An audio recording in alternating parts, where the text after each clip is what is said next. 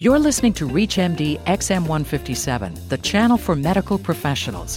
Here is a sample of the great shows airing this week. I'm Dr. Larry Caskell. Please join me on the next Lipid Luminations. My guest is Dr. Peter Jones from the Methodist DeBakey Heart Center in Houston. We'll be talking about the statin-intolerant patient and what to do with them. This is Dr. Leslie Lunt. Join me this week on the Clinicians Roundtable, where my guest will be Dr. Chris Bojrad. We will be discussing when sleepiness is not normal.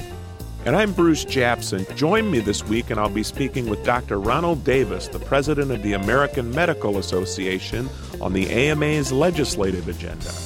Throughout February, ReachMD XM157, the channel for medical professionals, presents a special series exploring heart health. For our complete weekly guest and program guide, and to send us your comments, visit us at reachmd.com. You're listening to ReachMD XM157, the channel for medical professionals.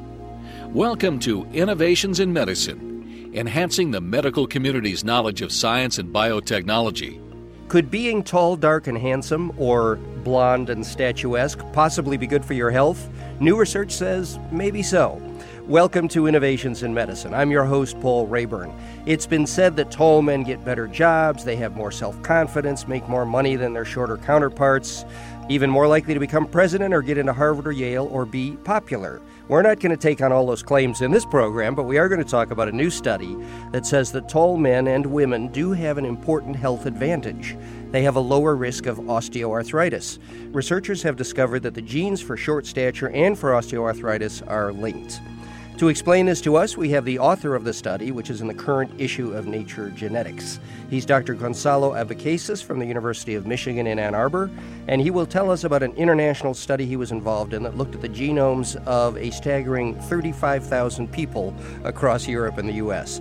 Dr. Abecasis is a biostatistician, and his research focuses on the development of tools to study genetic variations and human diseases, especially in big populations like this. Welcome to Innovations in Medicine, Dr. Abecasis. Thank you very much. Pleasure to be here. So let's cut right to the chase here. Short stature linked to osteoarthritis. Tell us a little bit about how you asked that question and what exactly you found. Okay, so we were studying the genetics of height. So height is a very interesting trait to study genetically, both because it's complex, it's influenced by quite a few different genes, and because it's very clear that there's a large genetic contribution to height. So our typical estimate is that 80 to 90% of the variation in height is due to genes. So we assembled this large collection of people where we were treating height as a model system, basically trying out methods that we would use to find genes in other conditions. Now, how did you choose these people because of something related to their height, or was it a random sample? It's pretty much a random sample. So it's a set of individuals that was convenient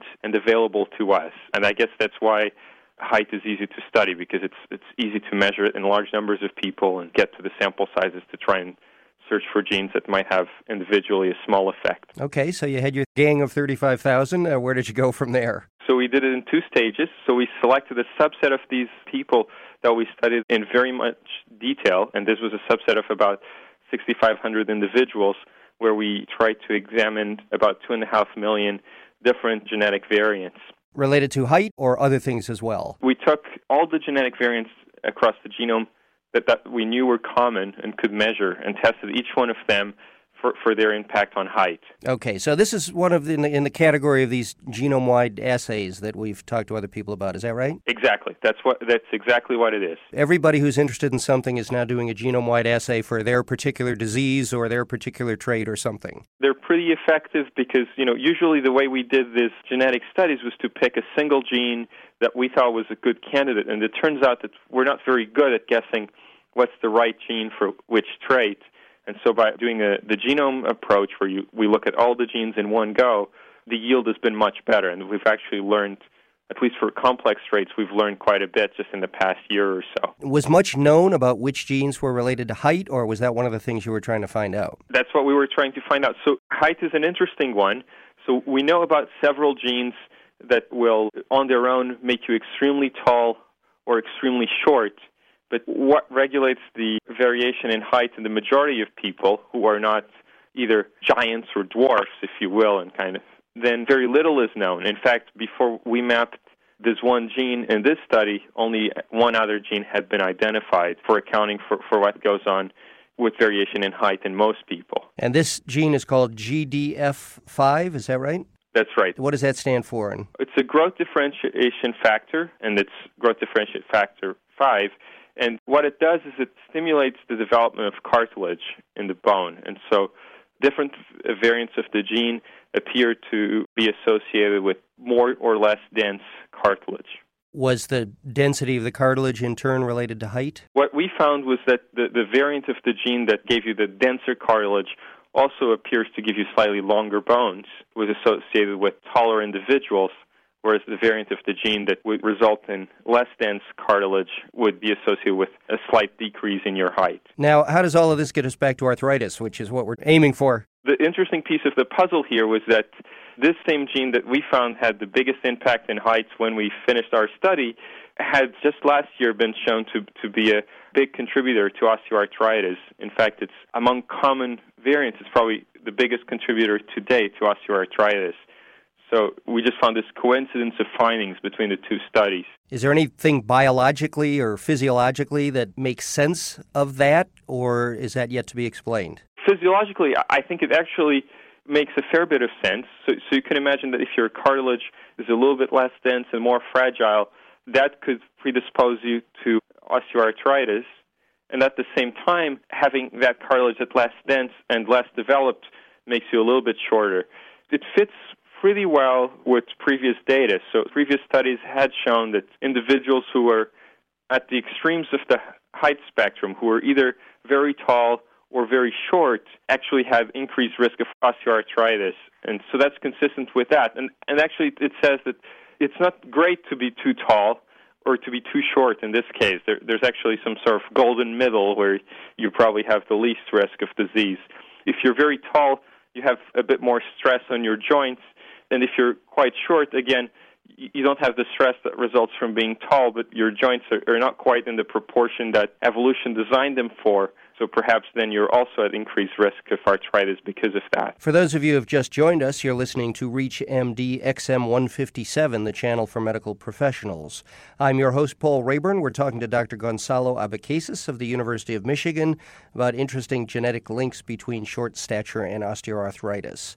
Now, did you find that height, either long or short stature, was linked to any other conditions? Were there any other such coincidences? This was the only coincidence, and it was quite unexpected.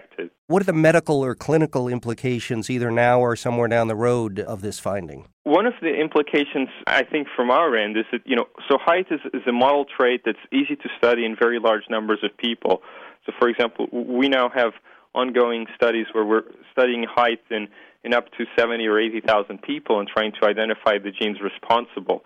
So when we get that much more complete catalog of the genes that influence height, we think that those will be really good candidates for genes that also impact osteoarthritis risk. So one of the things that we plan to do when we've got that more complete list is to check its impact on patients with osteoarthritis. So it's now becoming a study more focused on osteoarthritis, but using height as the sort of easiest measure to look at a large group of people and look for the genetics. Right. You start with this 2.5 million genetic variants, you screen them against height, and then once you win down that list, you can follow up by seeing how they relate to osteoarthritis.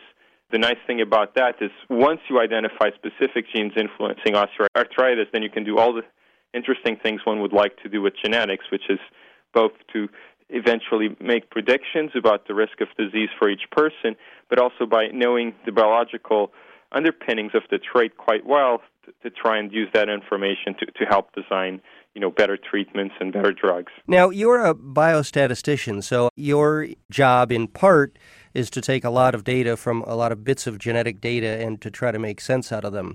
I don't want to get too much into the details of exactly how that's done, but do you spend a good portion of your day sitting in front of a screen manipulating data, or how does that work? I do spend a bit of time doing that, and the challenge in genetics is the amount of data has really grown so quickly in the past few years. So when I started in the field maybe 10 years ago or so, we would be quite fortunate to study a few hundred genetic variations in each study. Now we're studying millions of them, and so the kind of statistical challenge and the methods we need to handle those quite a bit larger amounts of data have really changed quite rapidly. The other interesting thing is, we're learning so much about various different traits. So, for example, just in the same issue of Nature Genetics where we found this gene for height, we used exactly the same approach that we just tested on height to study cholesterol.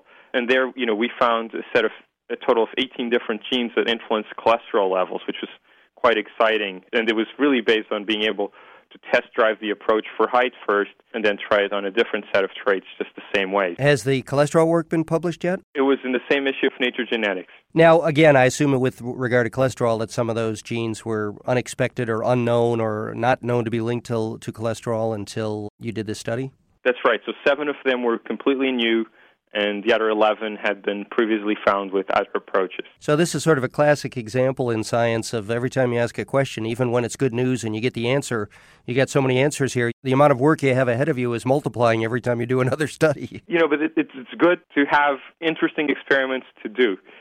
So once you have the genes and the precise genetic changes, then you can ask many more specific questions. In the case of height, we found this overlap with osteoarthritis. In the case of cholesterol, it's kind of interesting.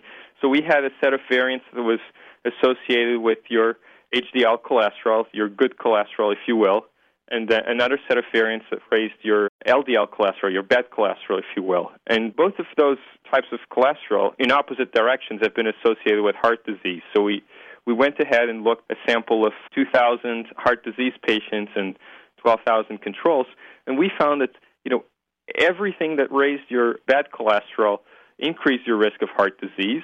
And what was a bit of a surprise was that things that raised or lowered your good cholesterol had no impact on the risk of heart disease in that set of individuals. So in some sense, that would really highlight the importance of bad cholesterol in contributing to heart disease risk.